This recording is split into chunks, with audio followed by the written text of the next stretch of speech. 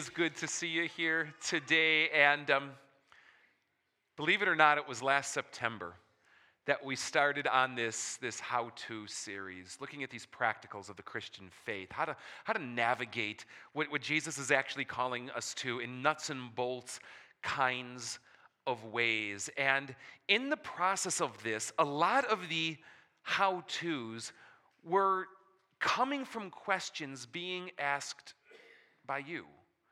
And there's a whole number of them that we're going to be hitting that tie into Proverbs here as we go forward that I'd like to kind of speak into today. Things that are coming are like how to deal with politics, especially at home or at Thanksgiving when my one uncle is there and fill in the blank, right? How to deal with being lonely. How to deal with a sin in my life. And so many more, but there was one that actually came from multiple sources, from you, that I thought would be fitting for today. How to deal with kids and other annoying people. So, let's jump in. And I want to share with you a couple of stories today to frame this, using kids as a case study. And let's just see where this takes us here today. First story goes back to when my oldest daughter was about 6 months old, I would guess. And my wife and I were attending a large church in the Chicago area. We were serving here at the time, but it was a week off, and on those weeks off, I like to just go and see what other churches are doing. I like to go and worship with other believers outside of these four walls, and remember that the kingdom of God is actually bigger than 6120 Mason Hill Road, you know what I mean? And I like to go there, and I like to learn from them and see what they're about, which is just kind of a really nice way of saying I'm all about industrial espionage. And we go and we're there, and of course I'm like looking at how the place is laid out and taking pictures on the sly and having little conversations with people and just trying to soak it all in. And this, remind you, is a large church in the Chicago area that had a prominent radio ministry. And so, when you went into their sanctuary, they had a section specifically dedicated to parents with smaller children. Assumedly because it was out of like the mic blast zone or something like that when they would record. So, of course, we're going to play by their rules. We go on in and we find the section and we sit down, and it's me and it's my wife Tina and it's our daughter Reagan, who again is about 6 months old. And those of you who are parents are going to start identifying with me right now when I say, you know what it's like when you try to bring a young child to a church or a place like this where there's a certain sense of like etiquette, if I can put it that way, where, shall I say, disturbances kind of make you stick out like a sore thumb. You know what I mean, right? And you guys know when I speak into this, that with that comes a certain level of anxiety that just kind of like kicks into gear because you're going into that situation. Are they going to act up? What am I going to do if they act up? Am I prepared for when they act up?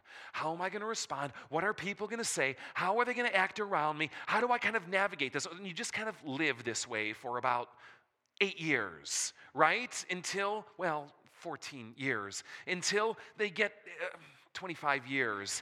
Until they get to a place where it starts to subside. Now, look.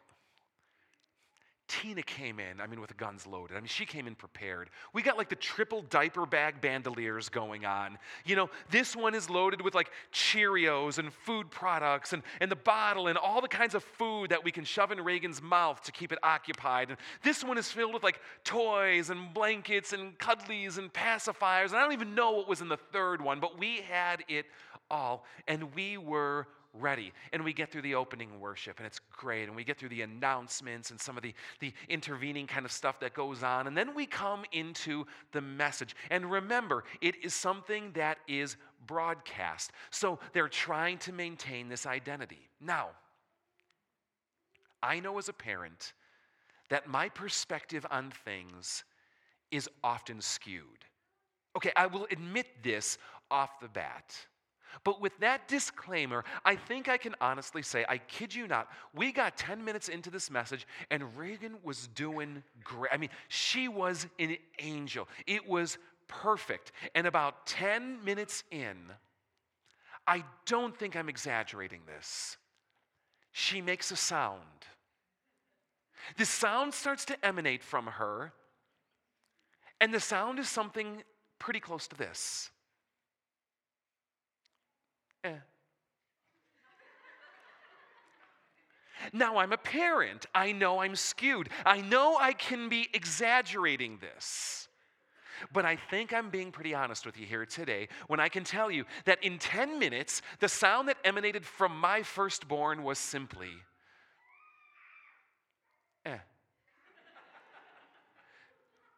Now, we're there as high anxiety parents in a high anxiety place. So Tina's on her game. She starts pulling out the bottle. She starts shaking it up. And I kid you not, before she's even able to get this thing put together, some usher comes up to her and goes, "Ma'am, I'm really sorry, but we're going to have to ask you to leave this room because we're trying to record here today." And dun, da, dun, da, da. Now, look, I'm in the field, so I can kind of roll with these things.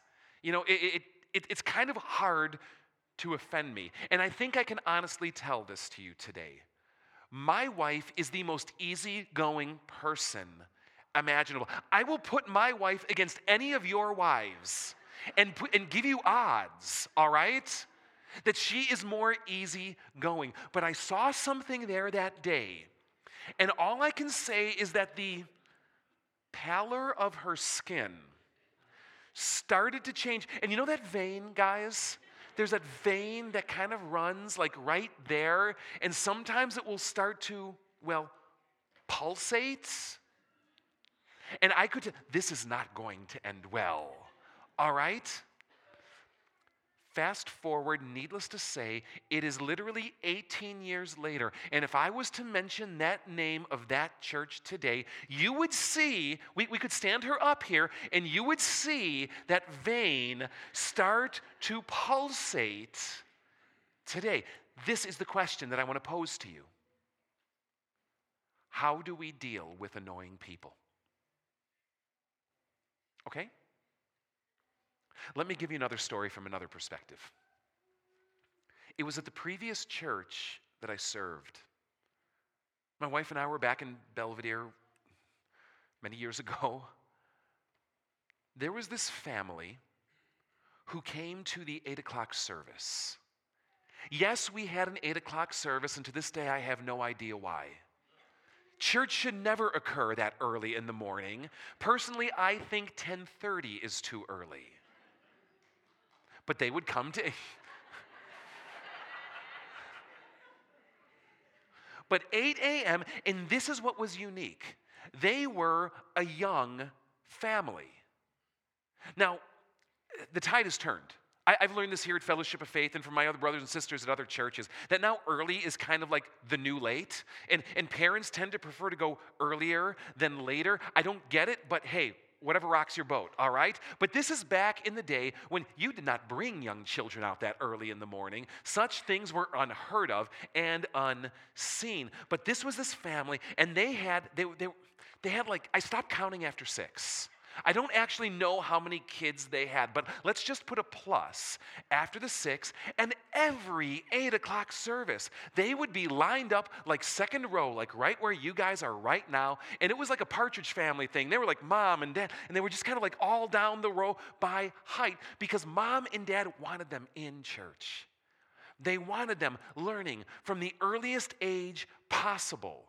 And mind you, this 6+ children was like 19 months old to like 8. I don't know how the math worked, but it did somehow. I mean, they were little. And mom and dad wanted them exposed to this, to be in the house of God, to be worshiping with others, to have it ingrained in them from an early age and learning what it means to be a part of the community, because after all, kids are not the church of tomorrow. They're the church of today. Are you with me on that? And they were just amazing about it. But it was like number 2 down at the younger end. Maybe 19, 20 months old. Maybe I'm shortchanging. Maybe he was 2.5. This brother had pipes. I mean, I'm not talking singing with the hymns.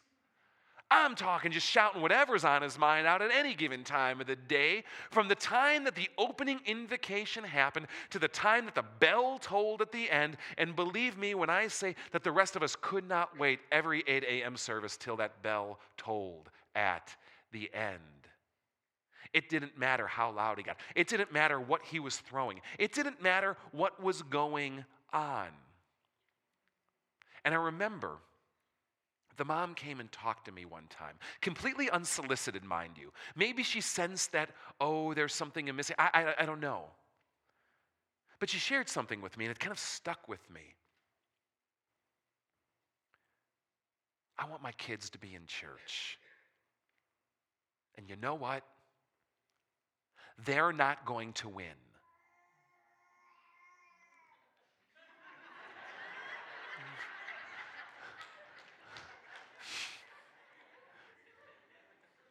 Now, any of us who have been parents of younger children can sympathize deeply with the words, they are not going to win. But you're having this moment, kind of going,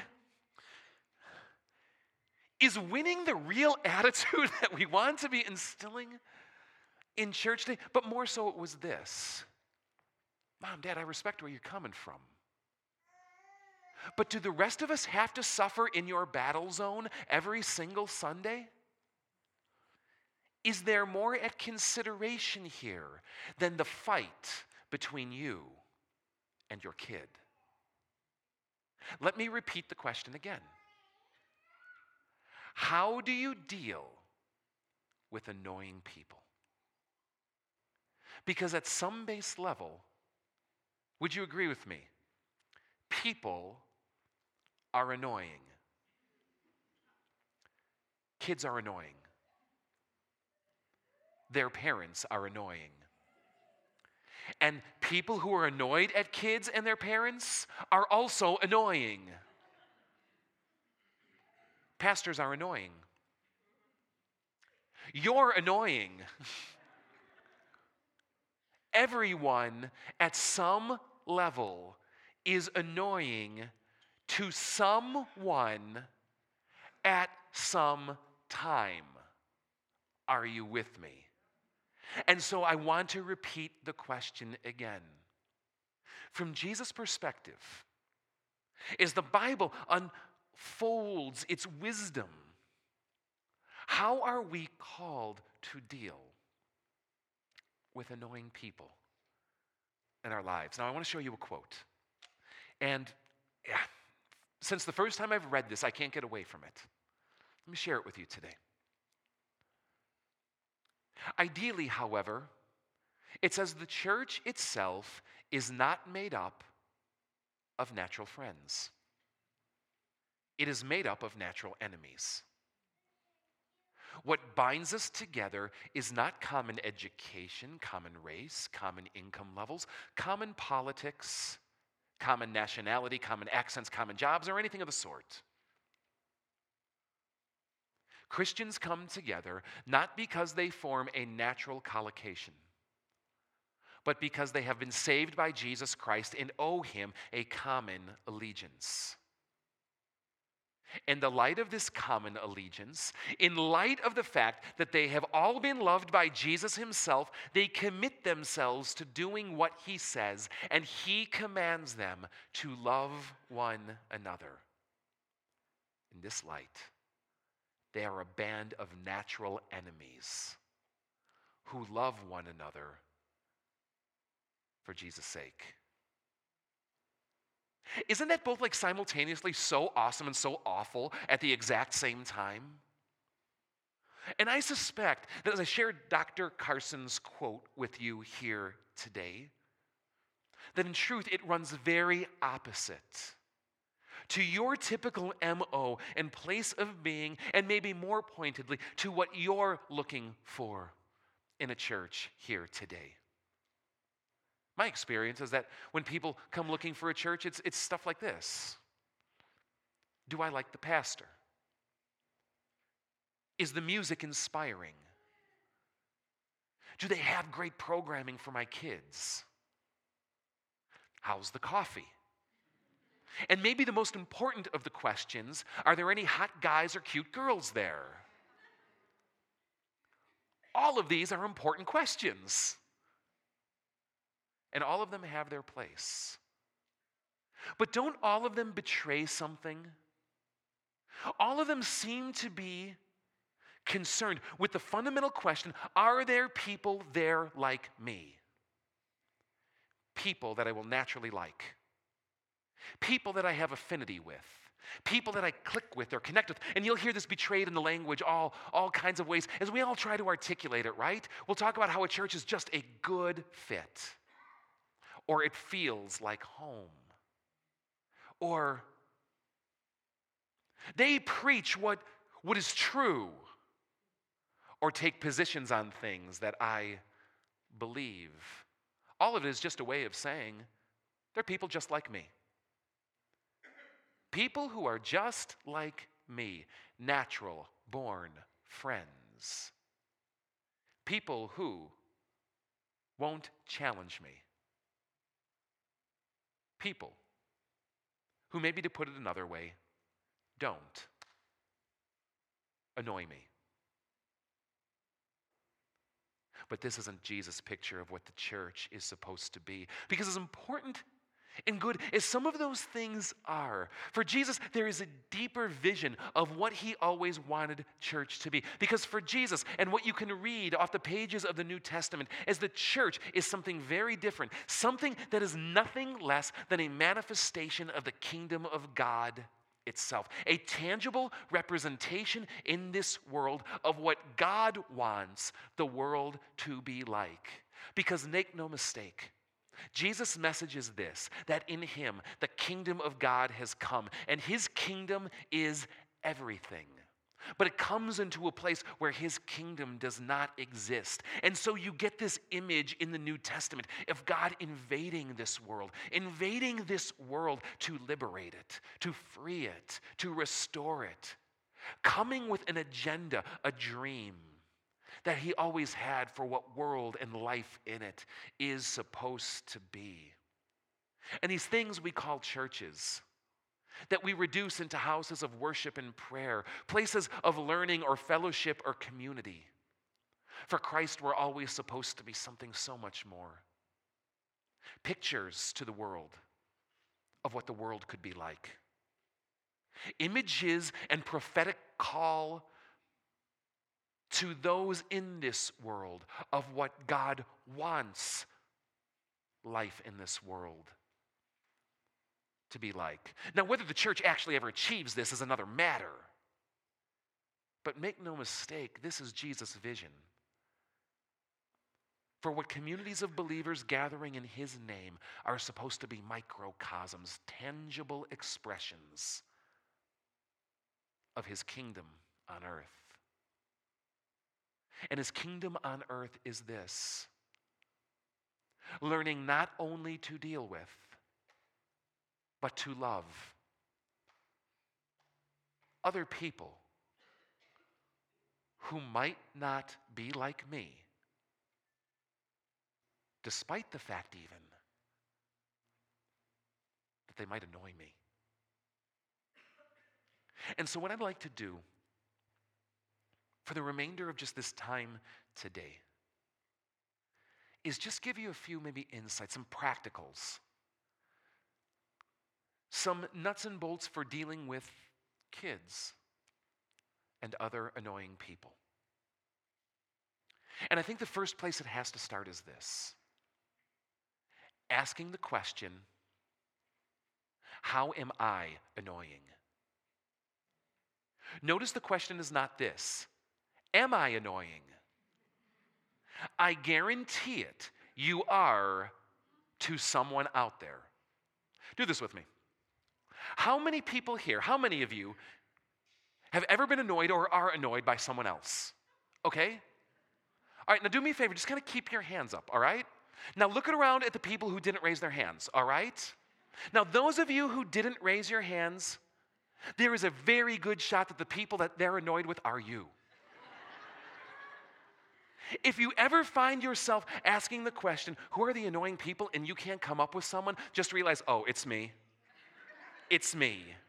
Because all of us are annoying to somebody. I love this proverb, and I want to share it with you today. Look at how it puts it. The way of a fool seems right to him, but a wise man listens to advice. Because, see, all of us think other people are delighted with who we are and our way of doing life in this world. Who doesn't think it's funny? Who doesn't go, no big deal? Who, of course, wouldn't tolerate someone as wonderful as me and think it's the best thing ever? Because, man, aren't I amazing? Guys, all of us fall victim, at times at least, of falling into this trap. The fool thinks his way is right. And we deceive ourselves deeply if we lose sight of the fact that there might be other people in this world who are not as delighted with us as we are with ourselves. That they may, in fact, find us annoying. It has to start here. Unless you want to be a fool per Proverbs, it has to start here. How am I annoying? Because unlike the fool, the wise man is willing to listen. And women, you're not at the hook as well, all right? You could be annoying too. The wise person is willing to listen, willing to consider things from another person's point of view, willing to hear what other people actually have to say and pick up on social cues. A wise person is willing to humble themselves and come to the realization that other people who are different than me might be bothered by who I am. The Bible calls this wisdom. Likewise, a fool shows his annoyance at once, but a prudent man overlooks an insult. Want to know if someone's a fool? You know if someone's a fool this way. Look at how they deal with annoying people. When someone starts to annoy them, what does it do in them? Is it all blustery and belligerent, defensive and cagey, argumentative? Is it more on the opposite end of the sphere, where they distance themselves, fail to engage, keeping some kind of buffer or barrier in place to insulate annoyance by them? This is the way of a fool.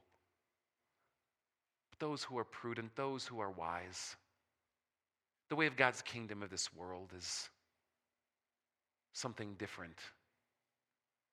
Instead, I love how Colossians puts this. Actually, read this with me. Bear with each other and forgive whatever grievances you may have against one another. Forgive as the Lord forgave you. And over all these virtues put on love, which binds them all together in perfect unity.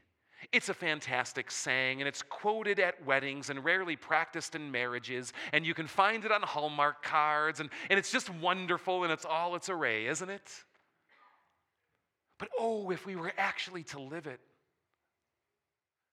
to take it from an answer to a question or an inspirational slogan to something real and tangible expressed. How do you deal with annoying people? You bear with them. You forgive them. Just as the Lord, who is so annoyed by you, has done the same. And over all of these, you learn to love him. Tolerance has become a mantra in our culture today, but it's nothing but a faint shadow of the way of Jesus. Tolerate God and tolerate your neighbor as yourself? No way. But to do more than that, to learn to love those who don't look like me, talk like me, act like me, value what I value. To learn to love those who bother me, annoy me, get under my skin. How do I learn to love not just my friends? The pagans can do that. but the natural born enemy that I'm called to communion with. Because the real question of church is this: how do I do the hard work of engaging in relationships with those who aren't like me? Answer that question. Welcome to the kingdom of God. I want to share some stories of how Jesus lived this out and his followers did as well. This first one I'll share with you is from Mark chapter 10. You can find it in Matthew and Luke as well if you don't like Mark that much. It says people were bringing little children to Jesus. Luke will even say they were babies. They were bringing them to Jesus to have him touch them. But the disciples rebuked them because, after all, the disciples knew this is adult time. This is time for us to focus on our spiritual needs and really glean from the Master what we need right now. But look at what it says. When Jesus saw this, and let me translate back out of the NIV into a more contemporary vernacular, I think that it would say today. When Jesus saw this, he was pissed. And he said to them, "The little children come to me, and do not hinder them, because the kingdom of God belongs to these." Can I put it a different way? Let the people that annoy you come to me, and do not hinder them, for the kingdom of God belongs to these. I tell you that anyone who does not receive the kingdom of God like a little child will never enter it. And he took the children in his arms, put his hands on them, and blessed them. You have someone who's annoying in your life? You want to know what to do the next time they annoy you? Take them in your arms. Put your hand on them. Bless them. Make sure your friend is getting video while it happens. And you think I'm kidding. What would happen in that moment? Entertain the mental exercise with me. What would happen in that moment instead of our usual reaction to those who annoy us? If with sincerity, we would do the exact opposite extreme, take them in our arms, put our hand on them, and bless them. It would be ridiculous. I would like to be there to see it, because it doesn't happen in this world, because we ain't in the kingdom of God. But could we be? What about this? I like how Paul puts this. He's writing to this utterly annoying church, this church that's not just annoying to Paul, but man, they are so annoying to each other. They just don't get along. It's this church in a city called Corinth, and in chapter 12, he writes to them. He starts telling them that despite the fact that they're so different from each other, and even get under each other's skin, that nonetheless they're kind of like a human body. They're really like an organic whole, and that each of them is like a body part with a critical role to play. Now let me pick up on his line of thinking. He says the eye can't say to the hand, I don't need you. The head can't say to the feet, I don't need you. On the contrary, those parts of the body that seem to be weaker, annoying, are indispensable. And the parts we think are less honorable, annoying, we treat with special honor. And the parts that are unpresentable, annoying, are treated with special modesty. Well, our presentable parts need no special treatment, but God has combined the members of the body and has given greater honor to the parts that lacked it, so that there should be no division in the body, but that its parts should have equal concern for each other. If one part suffers, every part suffers with it. If one part is honored, every part rejoices with it. Now you are the body of Christ, it says. And each one of you, even those of you who are annoying, are an essential part of it. That's why I like how Paul puts it here. One verse from Ephesians, writing to this church, trying to navigate these relationships with each other. Submit to one another, he says. Submit to one another out of reverence for Christ. Submit to one another, even those who annoy you. Submit to one another, even those who bother you. Submit to one another, even those who get under your skin. Submit to one another and realize that they are valuable to God as well. Dare to risk lowering yourself, your needs, your wants, your pleasures, your agenda, your comfort zone to them. And make no mistake, not because they're not annoying, they certainly are. Not because we need to pretend like it really isn't that big of a deal. No, it really is. But we do it out of reverence for Christ, out of reverence for Him, knowing, Lord, I owe common allegiance to you. And that means following what you command. And that means loving them. Welcome to the kingdom of God. And this is about the best I can give you and the time that we have allotted today. But make no mistake, I hear you. People annoy you, just as you annoy them. People in your family, people in your work, your school, people in your neighborhood, people in every circle that you find yourself in. What could it be if the kingdom of God were to be manifest through us among them? That's at least Jesus' call to dealing with kids and other annoying people. So, I'd like you to rise. And as the band makes their way forward, I want to do two things, two questions as we enter this time of prayer and confession and seeking God together in this place. Question one: Lord,